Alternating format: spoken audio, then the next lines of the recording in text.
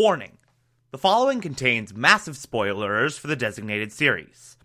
Listener discretion is advised. You're listening to the Television Archive, the show where we, the television-loving hordes of the internet, take a deep dive into what used to be in our beloved medium. My name is Thomas Michael Clark, and this is Fringe. Today we will be discussing Season 2, Episode 16, titled Olivia in the Lab with the Revolver. Yet another very, very good episode that very much feels like a return to normal-ish. Like, it definitely feels like a more standard episode of Fringe, whereas the last couple have been huge, game-changing bombshells that have redefined the entire series. So, it definitely feels like we're sorta getting back into a standard groove, and as far as cooldowns go, it is really solid. There's a very good subplot that I wanna get into right at the beginning here, where basically Olivia is struggling with whether or not to tell Peter.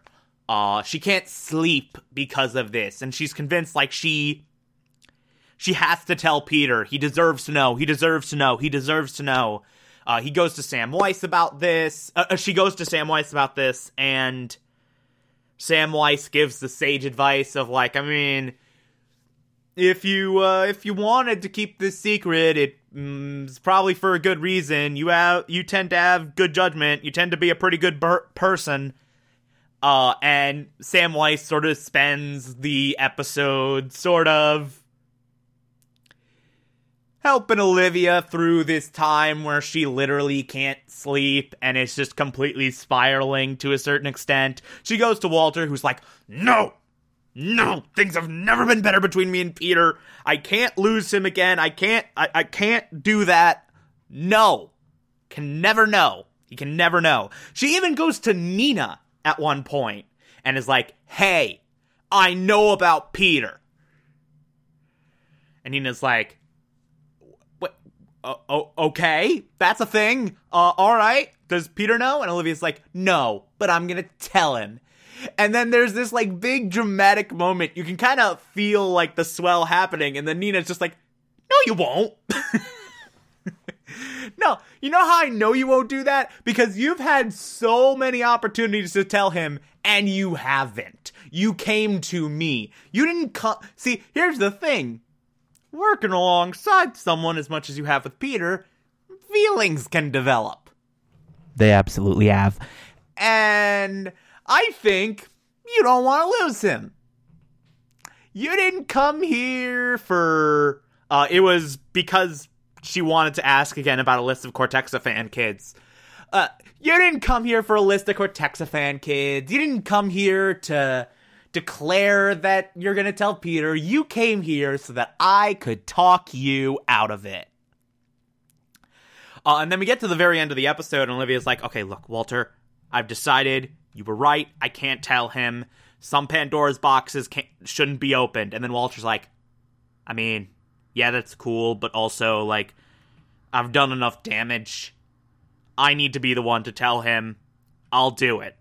So Walter's gonna tell Peter that he is not from this universe, is from the other side, and he was stolen as a child. So that's very much a thing. But while this is happening, like I said, more standard Fringe story. There's a woman who basically got super cancer that spread across her entire body, and she died from it immediately in her car. They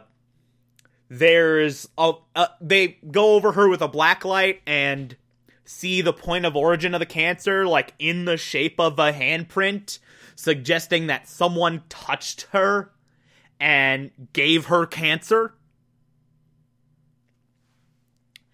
And a few bodies drop like this, and someone's going around giving these people cancer. We don't know how, we don't know why.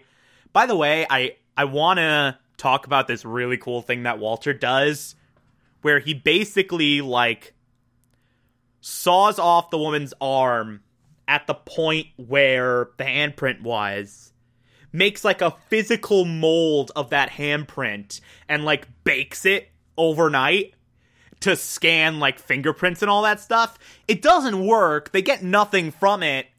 There's no hit on like database or anything. I just wanted to acknowledge it because it's freaking cool. I just wanted to acknowledge it because it's freaking badass, and I love that. And if only it had succeeded. Man, if it had worked, it would have been amazing. If it had worked, it would have been incredible. But it didn't. No hit on the database.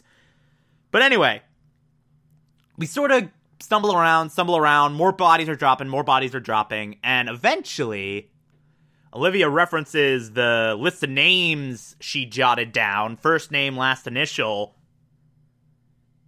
from the height chart in Jacksonville, and realizes that all of his victims are Cortexiphan kids. Every single one. And we don't know how he's finding these Cortexiphan kids. We don't know why he's killing Cortexiphan kids. We just know he is killing Cortexiphan kids. Walter's theory is that there's this exchange of energy that's happening, this heightened sense of perception, this heightened state of awareness. He theorizes that it probably only works with Cortexiphan kids. So he's basically exchanging his own illness, his own cancer, for that person's health. Swapping energies for a short period of time. Because this dude has cancer real bad. And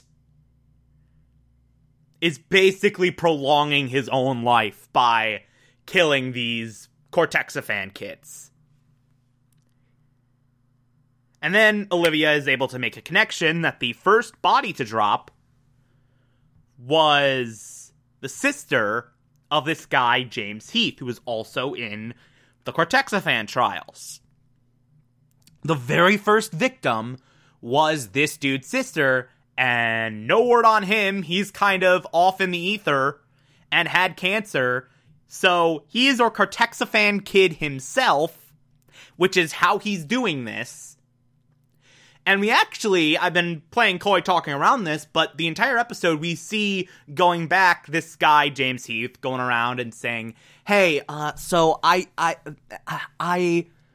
think I was exposed to something as a kid, and I want to find the man who did it to me, and I just think, oh, well, if I talk to other people I was in school with, maybe I'll find the person. And he basically played this, like, game of telephone where he went from one person who told the name of another person, who told the name of another person, who told the name of another person, and just kept going down that line. One of the victims gave the name of Nick Lane, whose aunt then gave the name Olivia Dunham.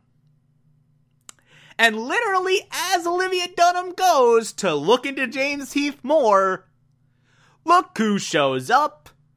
James freaking Heath. And there's this big confrontation, there's this big battle. The second he sees an FBI badge, he's like, oh shit. And then, like, immediately they get into this whole tussle, they get in this whole altercation. They do a very good job of basically having Olivia having to run away from this guy instead of actually fight him, because she touches him or he touches her, she dead.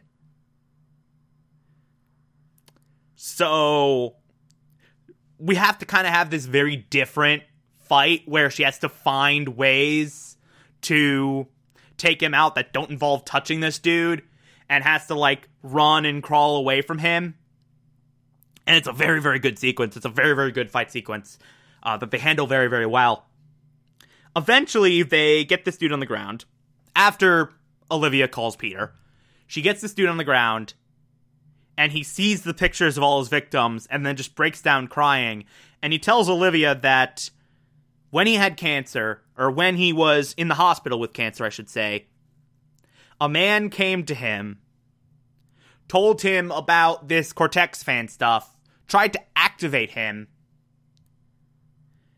but the side effect was this power he had to, well, first off, it made his cancer worse. Second, this power he had to put his cancer on other people in exchange for their health, temporarily. And he found this out accidentally when his sister held his hand, and then she just died, because she was also a Cortexiphan kid. And then he tried to find this man, kept going from kid to kid to kid to kid to kid, and they kept accidentally dropping. Not because he wanted them to die, it just happened.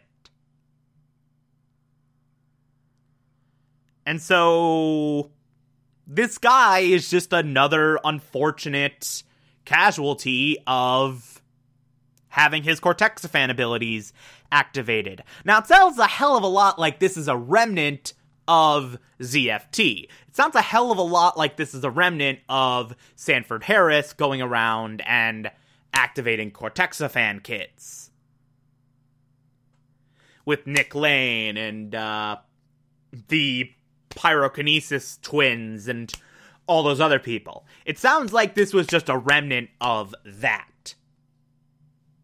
Not an immediate threat, but definitely a remnant of that whole deal. And I love this one moment towards the very end where, while this dude's in a medically induced coma, Broyles and Nina are talking and are like, you know, there's still a lot of Cortexiphan kids out there unaccounted for. Someone could find them and turn them into dangerous weapons. Let's find them first. So Broyles and Nina are now going to be on the hunt for Cortexiphan kids. So that's a thing. That is very much a thing. Gonna leave it there. This will become a big deal later on. This will play a part in the larger narrative. Get ready. It's gonna be something. It's going to be something. Anyway, solid episode all around. If you like this, favorite the podcast, anchor.fm/TV archives, that you could be here every single Monday through Friday as I go through every single episode of this and other shows. And you can find it on pretty much whatever podcatcher app you prefer. Feel free to call in as well. It's simple as just to push a button on the Anchor app. I'll play those on the show from time to time if you feel so inclined to send those in. Follow me on Twitter and Instagram, TomTom4468, and support the show, patreon.com/Thomas Clark. Pledge just $1 a month. I appreciate everything I get through there. If you become a patron, you can also get access to the Television Archive Supplemental, which I'll be posting once every month. Or, if that's not work for you, you can also support the show directly via Anchor. I appreciate that as well. Tomorrow, we'll be discussing Season 2, Episode 17. Talk to you then.